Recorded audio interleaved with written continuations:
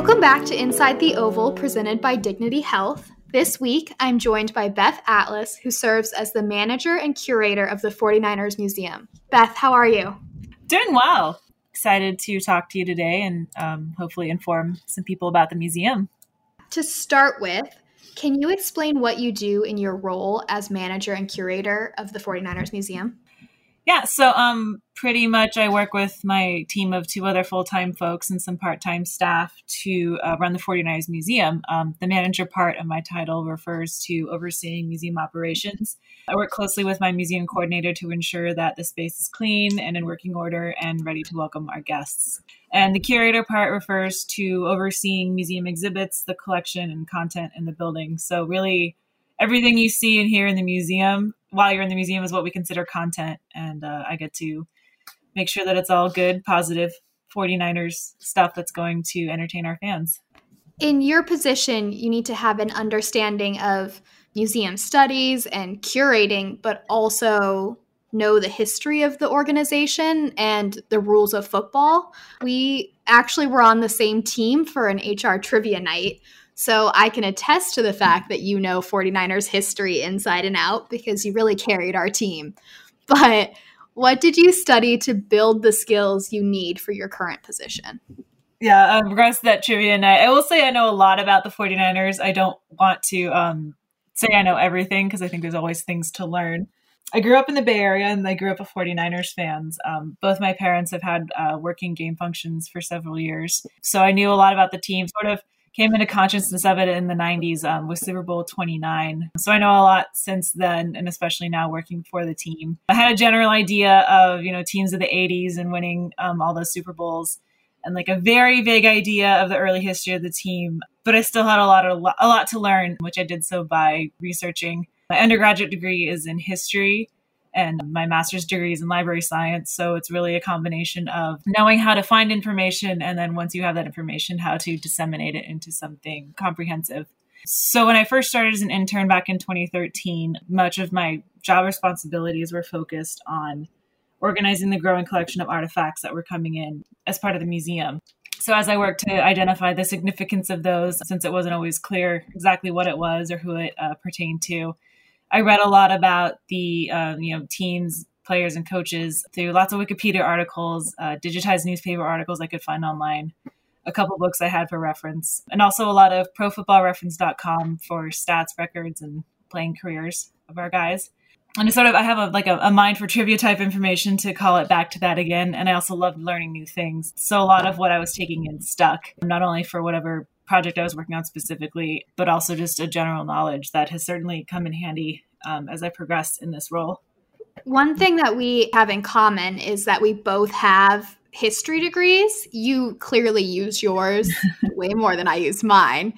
But on that role, as someone who grew up in this area and then also went to school with that kind of focus, did you want to work for the 49ers? Was that something that growing up you looked towards? Yeah, I liked sports a lot as a kid. I obviously grew up a fan. I was also a big fan of the Sharks when they came to town in the early 90s and the Giants too. I played soccer a lot growing up, and it was the years of the women's national team. They won the gold medal in 96, and then the World Cup in 99 was sort of my heyday in soccer too. So I think at some point I definitely wanted to be on the national team as a goalie. Who didn't? Clearly didn't pan out. But I think I kind of wavered a lot in between working in sports and working in other industries. Actually, in high school, I was a student athletic trainer with my school's athletic department. And so I started at school majoring in athletic training. That's why I chose Purdue, an Indiana State school for this California girl. Some people question that, but I think in choice of university, I really wanted to go somewhere with like an established big sports program, and Purdue obviously has that. So I think I always had that aim to work in sports. I never thought I could do it in a museum capacity, since other than really Pro Football Hall of Fame in Canton and then Baseball Hall of Fame in Cooperstown, I didn't really know about sports museums. So when I switched into history, I always the goal was to work in a museum. And I think the fact that it's the 49ers Museum is just a very happy accident of my two passions. So never something I thought I could do, but something I'm very glad to do. Absolutely. Speaking of the Pro Football Hall of Fame, were you able, it's something that I have always wanted to go to and experience. Have you been able to get there? I have not been there. I've only been in Ohio once driving through. Actually, stopped at a different museum, but that's another story. I do work, I've worked with some of their staff members in the past. I'm on a board of directors with their vice president of exhibits in a Sports Heritage Association that we're part of, the International Sports Heritage Association. So I've definitely heard a lot about their work and seen a lot of photos and talked to some of their staff, but I haven't physically been there myself. Definitely on the bucket list. I mean, I like what they do because obviously that's sort of the mecca of pro football. And, they have like probably the best collection since they have the best access to, all the top names in the game. And certainly the actual hall with all the busts is a sight to behold. So I'm really looking forward to eventually going there. And I know we should petition for a field trip or something. We should, yeah. We'll go stay at Youngstown again, like the team did a couple of years ago. The 49ers Museum has its own Hall of Fame and the Edward J. DeBartolo Sr. Hall of Fame. And the gallery has life-size statues of some of the greatest figures from the organization's history. And you actually get to work really closely on the process of the creation of the statues and then their placement and putting them into the hall. Can you talk about that experience and the process? Sure.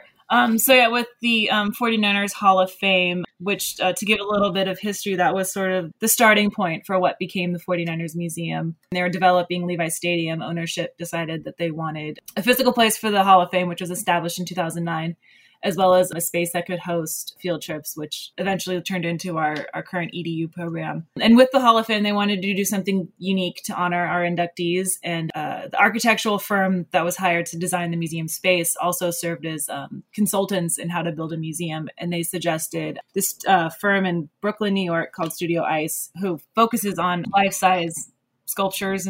And they did Independence Hall in Philadelphia. They did life-size statues of the founding fathers. And so you could sort of walk amongst yourselves and kind of put yourself right next to those great minds. And then the museum development team decided to do that for Hall of Famers with the same concept of life-size statues that you could walk amongst and like put yourself right next to Bill Walsh, put yourself in the huddle with $1 million backfield. So starting with the process. So when we opened, we had 24 statues that were all created at the same time. And then Coach George Seifert was our first inductee into the physical museum space in 2014. We added his statue. And since then, we've added 3, Charles Haley, Tom Rathman, and Terrell Owens. And so with those latter 3 as sort of a one-off project, once the inductee is selected, we work with Studio Ice to establish what the statue's pose is going to be. For those of you that have seen it or have seen photos, each statue is either in his signature pose or in something that's going to be very recognizable for people coming through. We have to figure out if the selected pose is going to work from like a balance standpoint, since a lot of these statues are freestanding, they have to have a certain weight distribution to make sure they don't tip over or anything like that. So that's working using a lot of reference photos to figure out how to depict this individual, both in an effective way and a way that's going to be doable from their standpoint. So that's a collaborative effort there. And then once the pose is selected, they have to start on the figure creation. So with recent inductees, they've been able to travel to Studio Ice for additional reference photos and even some live casting. Like I know we've produced some videos with Rathman and Terrell Owens, seeing them covered in plaster with the little breathing holes or sticking their arms in there.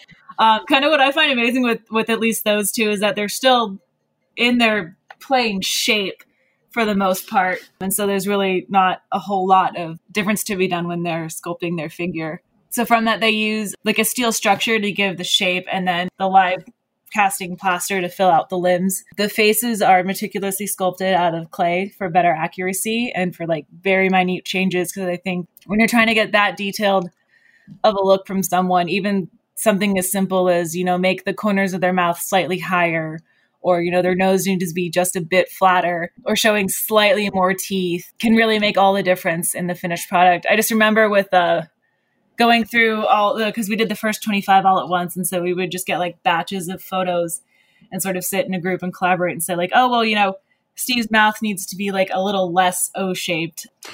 Something. So just the very small things like that, which is a huge challenge when you're doing 25 at once, but is slightly easier when you get down to just the one-offs that we've been doing every other year so far. How much input does someone like Tio or Rathman have in the final product, or in the my mouth is less O-shaped? I can't always speak to those like tiny detail ones. I know with their poses, usually they'll give studios who say, okay, based on these photos you gave, we can make, these 4 work. And so like those 4, as in terms of like making a proper figure that's going to be balanced and everything. Then they'll send it back to the inductee, even our team, to select. They'll have some input. I remember Rathman he and his wife selected one that they liked and then sent it around to their family. And then the family ended up choosing the same one that they picked. So what you see in the museum is Rathman family approved. And you said that they're steel structure, plaster, and clay. How much on average do these sculptures weigh? They're usually about the same weight as the player would be. So in addition to sort of those base materials, once those are done, they would go into costuming because the figures are dressed in like actual pads, helmets, jerseys, shoes. I will note that nothing historical goes into the statue if we can avoid it. I think John McVeigh gave us a pair of loafers that went into his statue, and Nike sent us some for Jerry Rice's shoes. But for the most part, everything is either sculpted out of clay or recreated by a costumer, because once it goes in the statue, it's not coming out. I'm curious, the gallery incorporates the biggest names from this organization.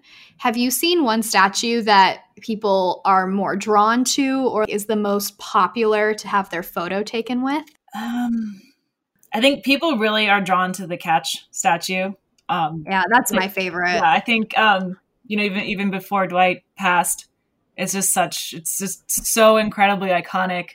And just the fact that visually it's higher than everybody else, people are really drawn to it. They also really like the Jerry Rice statue because he's right there, arms out. And then Montana and Walsh are posed together right in front of our Ombre logo wall, which is a really great photo op for people. But, everyone has their favorites. Our older set, like our guys played in the Kezar days, like Soltau and St. Clair. One of my favorites, not that I really have favorites, is Leo Nomalini. Is from as a player, he was just an absolute beast, and so seeing him there is pretty cool because he's on that bench with Charlie Kruger. It's a good seated photo op. Speaking of the creation of the Hall of Fame and the statues, you started with the 49ers right before Levi's Stadium opened and were able to help set up the museum as we know it today in its current venue. What was that process like, and what's the hardest thing about designing and opening a museum in a new location? So when I started in February 2013, Levi's was still mostly just a steel structure. So you could stand in the museum space and see out to what would become the field. And it was like that for most of the time, or for the first year or so I was there. And during the construction of the actual stadium, the museum was developing on paper. When I arrived, there was a general concept and design that had been established by the museum development team, which I will say everybody on that team had another function within the 49ers organization. And then they took on developing the museum sort of as like a side project. So as an intern, I was kind of the only dedicated museum staff member, which was really cool because like even as an intern, I got to participate in meetings and like pitch ideas like gallery names or specific years of eras, which meant a lot to me just as a fan and as an intern, that like people were asking my opinion of things and wanted my feedback. So that was pretty cool to like play that integral of a part in the development of the museum. And I would say like sort of the challenges of that was the museum was literally started from scratch. We didn't have a previous 49ers museum. And so as I said earlier, Cambridge 7, who was the architecture firm on the project and also served as consultant on like how to build a museum, kind of like walked us through the steps and helped us determine what needed to be taken where, sort of like the things to include. And also the museum development team did a lot of like background research, visiting other sports museums, Canton among them. Also, the Patriots Hall of Fame in Foxborough, which was also designed by Cambridge 7, was another one that we looked to sort of see things that they did that we thought we might want to integrate into our museum. And I think overall with the challenge was also how to tell the story of the 49ers in a multifaceted museum. You know, we always wanted it to be high tech, but also have sort of a low tech feel to get sort of that artistic aesthetic of the team in there. And we also wanted to create a space that was going to be for the diehard faithful fans, as well as those who don't know anything about football. So trying to find that balance and really incorporate the most important facts about the 49ers, sort of like what are people expecting to see, and also what do we want to sort of surprise them with, like the little known stuff. I think overall that challenge was to do it right and to be the best. And luckily there was a lot of support from management and ownership in that endeavor. So we were able to, I think, we did it right so far, and that we are among the best sports museums in the country. I would agree with that. Yeah. I mean, obviously everything it's always changing. I think I listened to Terrell Lloyd's Inside the Oval, and he said, if you're not getting better, you're getting worse. And I think that that's definitely applies to the museum. You know, we're always looking to improve and add new things that we think fans want to see. Yeah, and that's what I really like about the 49ers Museum is that it does have such a mix of mediums. There's the traditional museum staples, the artifacts, statues, trophies, Bill Walsh's entire office. And then there are also interactive games, a theater, an education center.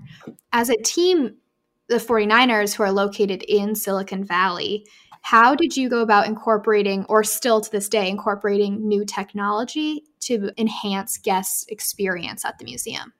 Yeah, I think with the technology, on the technology front, we wanted to integrate it into every gallery, you know, whether it's like a touchscreen interactive or like a timed show mode to change the atmosphere of a gallery.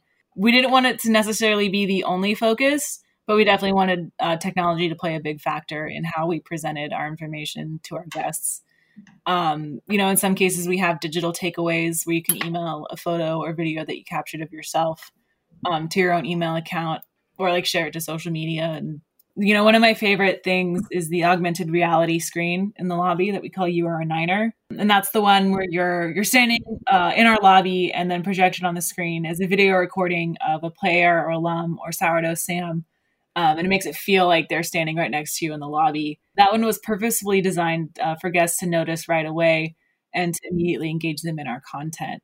It's also really fun to see people's reactions when they don't realize, you know, like, oh, it's Jimmy G that's, you know, right there. And they look to the side and are very surprised to see that. Or also some of them speak, and you kind of get like a little bit of a jump moment when you don't realize that you hear Jerry Rice's voice, but you don't see him anywhere. Yeah, you definitely, when the lobby augmented reality is something you notice right away, regardless of where you are, even if you're like, oh, even if you don't notice it's a player at first and you're just like, oh, it's me. Yeah. And then it kind of all becomes clear. On the flip side of that, I think it took me 2+ years to realize that the footballs on the ceiling in the Heritage Gallery are footballs to represent all of Jerry Rice's touchdowns, which, I mean, I guess that just shows how unobservant I am. But are there other features in the museum that people don't notice right away, are a little more intuitive, or that you like to point out to guests? Yeah, I think with, you know, Jerry Rice's footballs, there's 206 balls hanging from the ceiling to represent each touchdown he made as a 49er. And that statistic includes regular season and postseason. I think when you look up the number for career touchdowns, it's 208, but that was made across his career, and it's only regular season. With all of our stats in the 49ers Museum, it's what they did as a 49ers player. So, you know, a couple guys who've made a name for themselves both on our team and on another NFL franchise. We just wanted to focus on their 49er stuff. And that includes the postseason, since a lot of them had pretty extensive postseason careers. And again, with those footballs, we special order them from Wilson. And since all the NFL footballs feature the commissioner signature, we didn't want to have Roger Goodell on there because Jerry didn't play under Goodell. He played under Pete Rozelle and Paul Tagliabue. So the signatures on those footballs corresponds to the number that Rice made under each commissioner. So that's Probably a fact that no one would ever guess, since I don't even think some of them are visible from the ground. No, I just learned that right now, and it's so cool.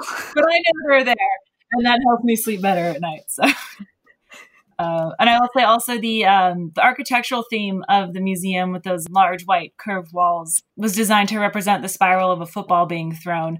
And that's a nod to our West Coast offense legacy and what the 49ers have contributed to the game of football there. So it's really only visible like from the lobby when you kind of look at, if you were to look at it from like a bird's eye view without the ceiling there, you'd sort of see that it kind of folds in on itself as a spiral.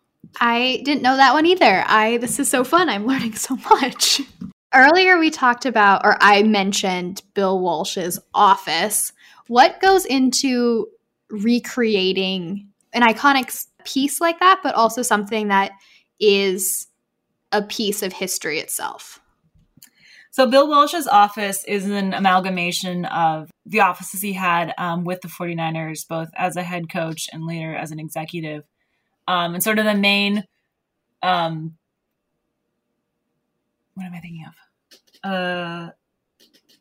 The main inspiration for that space was Bill Walsh's office in Redwood City when the team, they practiced there from the 1950s through 1988. And I don't think they ever changed the wood paneling and shag carpeting in there.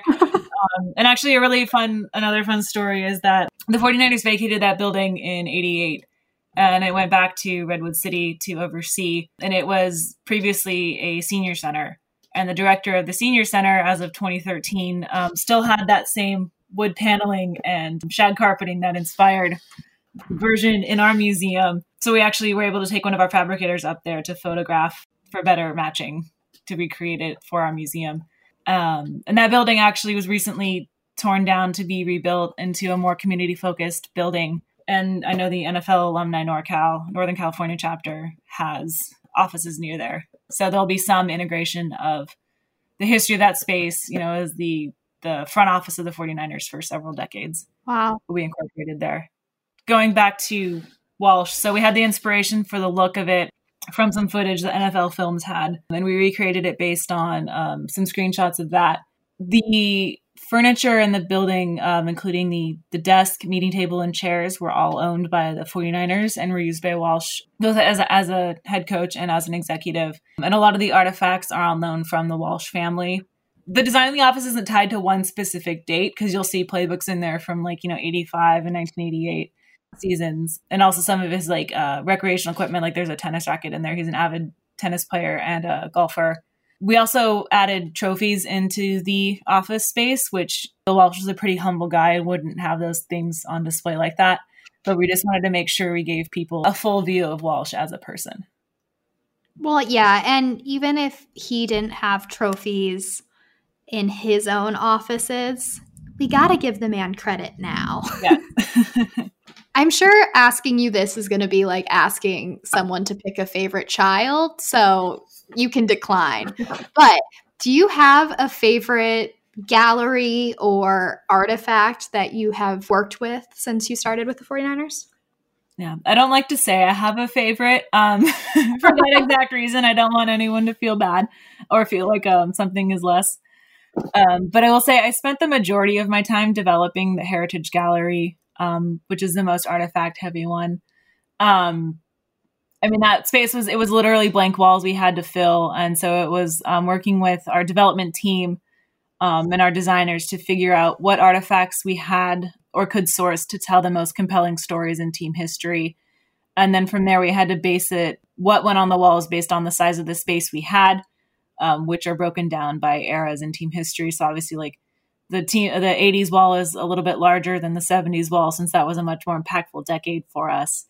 And we also had to figure out which artifacts were placed where based on what the artifact was, because we didn't want to go chronologically and have 3 jerseys together and then a football and then a helmet.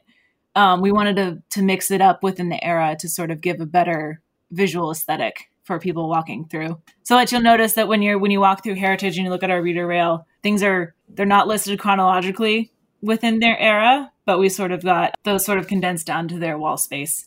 And also with the artifacts, I had to had to measure every artifact down to 1/8 of an inch and photograph it from different angles so that the fabricators can make custom mounts remotely, since we didn't ship our entire collection out as some of their previous clients had done. We wanted to make sure that everything we accumulated was staying in our facility. How often, especially in the Heritage Gallery, are things added just because there is such an immense and rich history within the organization? How often do things have to like fluctuate, and do you have to remeasure everything down to 1/8 of an inch to add new things in? Yeah, I think we haven't really made any huge changes to Heritage yet, and I'll touch on that in a minute, because we're pretty confident in what we're showing there. If we were to redo it, then everything would have to be, we never do like a full-on gallery review, but if we did like a section of wall, like most likely to add some stuff from the past few years, we would have to, again, measure everything. But it would be a much smaller project to complete. And so when we went into the design of the museum, knowing that Heritage was sort of be not set in stone, but somewhat permanent display, we have the trending gallery in the lobby and our changing gallery after team gallery that allows us to do more fluid exhibits. So with trending, it's purposely designed to change and to put up new artifacts as they come in, especially related to the most recent season, if we're in season then. So like with 2019, we were able to get Dre Greenlaw's jersey from his epic stop in Seattle in week 17. So that was up, I think, Monday or Tuesday after that game. Wow. So that's pretty cool. And then we got a really cool pair of cleats that were custom painted for George Kittle after our first playoff game in Levi Stadium that went up on the wall right away. And with our changing gallery, that allows us to sort of branch off a little bit from the 49ers sort of core history and talk about things we might not have a lot of space to elaborate on, or to correspond and exhibit to an upcoming event. So when we hosted Super Bowl 50, we did a more extended exhibit about the 49ers in the Super Bowl with some more artifacts. So in addition to, the 5 Lombardi trophies and our championship rings, we got to show a couple other cool things from those 5 games. When we had our 70th anniversary, we did an exhibit about 49ers who had served in the military, primarily during World War II in Korea when the team was just getting started in the Bay Area. A lot of our roster members had served in the military, often interrupting or delaying their football careers. And then for college football playoff, we have an exhibit on Bay Area college football and sort of the a few teams around our area that are either still exist or used to exist and have pretty compelling histories. The goal with the changing exhibit is to still connect back to the 49ers, but not necessarily have to focus on just our history. Yeah, I really liked that one around CFP time. I am not from the Bay Area. I am a transplant. So it was really cool for me to go through that history just because it's such a rich sports history that I don't think everyone realizes. Yeah, and that's sort of the idea we want to do, with all of our content. Like we are the 49ers museum, but we're not just for 49ers fans. We're for football fans. We're for people who don't know anything about football. And then invites another challenge of how do you satisfy that large range of folks? Like how do you inform somebody about football without talking down to them? To someone who's been a diehard fan since they were a child, and I think we struck that balance really well. Well, speaking of striking the balance between having a really large fan base or a lot of people come through the museum, I don't know if everyone knows this, but the museum is actually open on game days when Levi Stadium is allowed to have fans on game day. What is the atmosphere like on a game day in the museum? I unfortunately have not been able to get down there on a game Sunday, but I feel like it's a really exciting place to be. Yeah, I mean, without being biased, I think it's definitely an exciting place to be pregame. We're open in the 3 hours before kickoff. So once gates are open until 15 minutes before kickoff to make sure everyone has time to get to their seats. And that's in addition to our regular operations, which are Friday through Saturday, 10 a.m. to 5 p.m. when we are allowed to be open to the public. I think game day is much different because we're seeing a lot more people in just 3 hours. I think usually we'll hit anywhere between 700 to 1,200 people. We broke our record in 2019. We had 1,600 plus people come through, which was really exciting for us. Many of the folks coming through on game day are 49ers fans. They're really pumped up for the game. For some, it's their first 49ers game. So coming to the museum is just like an added bonus for them in anticipation of watching an actual game. And we also get a lot of visiting fans who are complimentary of the space since they enjoy it as a football museum, not necessarily as the 49ers museum. And what's really cool, especially I'm sure on game day, as a non-game day, it's really fun too. But when you get to the end of the pathway, you hit the Lombardis and the championship rings. Mm-hmm. So I'm sure that just like sets the mood or the tone for the game to come. But I'm curious, for the championship rings, when a team wins the Super Bowl, do they request another ring for their museum? Or who did you steal those from? So we didn't steal them because we don't steal any artifacts, Haley. Those rings are actually, I don't know if you remember, before in 4949 in the front office building, there was a large display case that previously displayed the trophies. They had a couple team photos in there. And they also had a set of rings, which are now in the museum. Those used to travel with the trophies when they went out to special events. So luckily there was already a set created that we were able to commandeer for our space to give people a really up-close look at that. Because they don't make Super Bowl rings anymore. I mean, I know it's cliche to say they break the mold, but I think once they're done, they break the mold. So recreating one would be a heck of a challenge. So going forward with our NFC rings that we won in 2012 and 2019, we did just purchase an extra ring for the museum. And that's fascinating. I was wondering because before the museum was there, I was just assuming that you got the ring from someone who would loan it to the museum or there was that extra. But especially for 2019, if you guys were allowed to order an extra. Yeah, we were permitted. So with Jostens has our order. I'm not 100% sure when those are coming out, but once they do, I think once the players receive theirs, we'll have ours come through and we'll show it off once we're allowed to open to the public again. Speaking of that, looking at the realities of this year, unfortunately, you guys haven't been able to have guests at the museum. How's your team pivoted really to bring the museum and its stories to the faithful in a digital space? Yeah, so since we haven't had any guests since March, we have taken this opportunity to engage with fans digitally. We continue to work with our social media team to put out posts that highlight significant moments in team history, especially this year where we've tied a significant moment in history called Greatest Moments with our upcoming 2020 opponent, which is kind of cool to go back and see. Maybe not like less obvious ones, but sort of like the hidden gems that are in there that we don't necessarily get to talk about in the museum. We get to throw a cool clip or cool photo up there to share with fans. And we're also still putting out articles in the digital game day programs that would normally be in the printed version. But specific to this year, we've started the long form article series, which allow us to elaborate on stories we already touch on in the museum, but to really go into more detail on these subjects. Since it's not always conducive to stand in a museum and read an essay, these long-form articles allow our fans to do so at their leisure on 49ers.com. So the first one we published a few weeks ago was about Wally Onamine, who was the first player of color on a 49ers roster and also the first player of Japanese descent to play professional football. So even though he only played 1 year with the team in 1947 and then went on to a professional baseball career in Japan, he was just representative of a time in team history when we were just really trying to establish ourselves as a football team, regardless of someone's background. And so what his legacy, even though he was only there for a year, morphed into the Perry Onamine Unity Awards, which is a multifaceted award given by our community relations department, both as a grant opportunities for local organizations, as well as a player on the team who really focuses on bringing the locker room together with their attitude and with their personality. We just recently released another article about Joe Perry again and his relationship to early 49ers founder and owner Tony Morabito. They had an interracial friendship that was based on football and the family atmosphere of the team in the late 40s and 50s. And that was really Tony Morabito helping set a precedent of acceptance on the 49ers, just really amongst his team, and also helping Joe manage the racial tensions he encountered on the field and on road trips.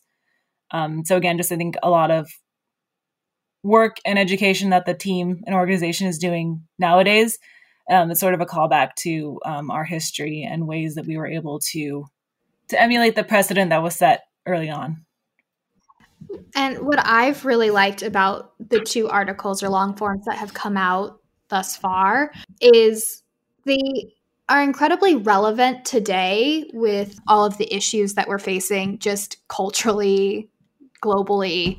And so I think that's been really important. They're inspiring stories of people who have become before us.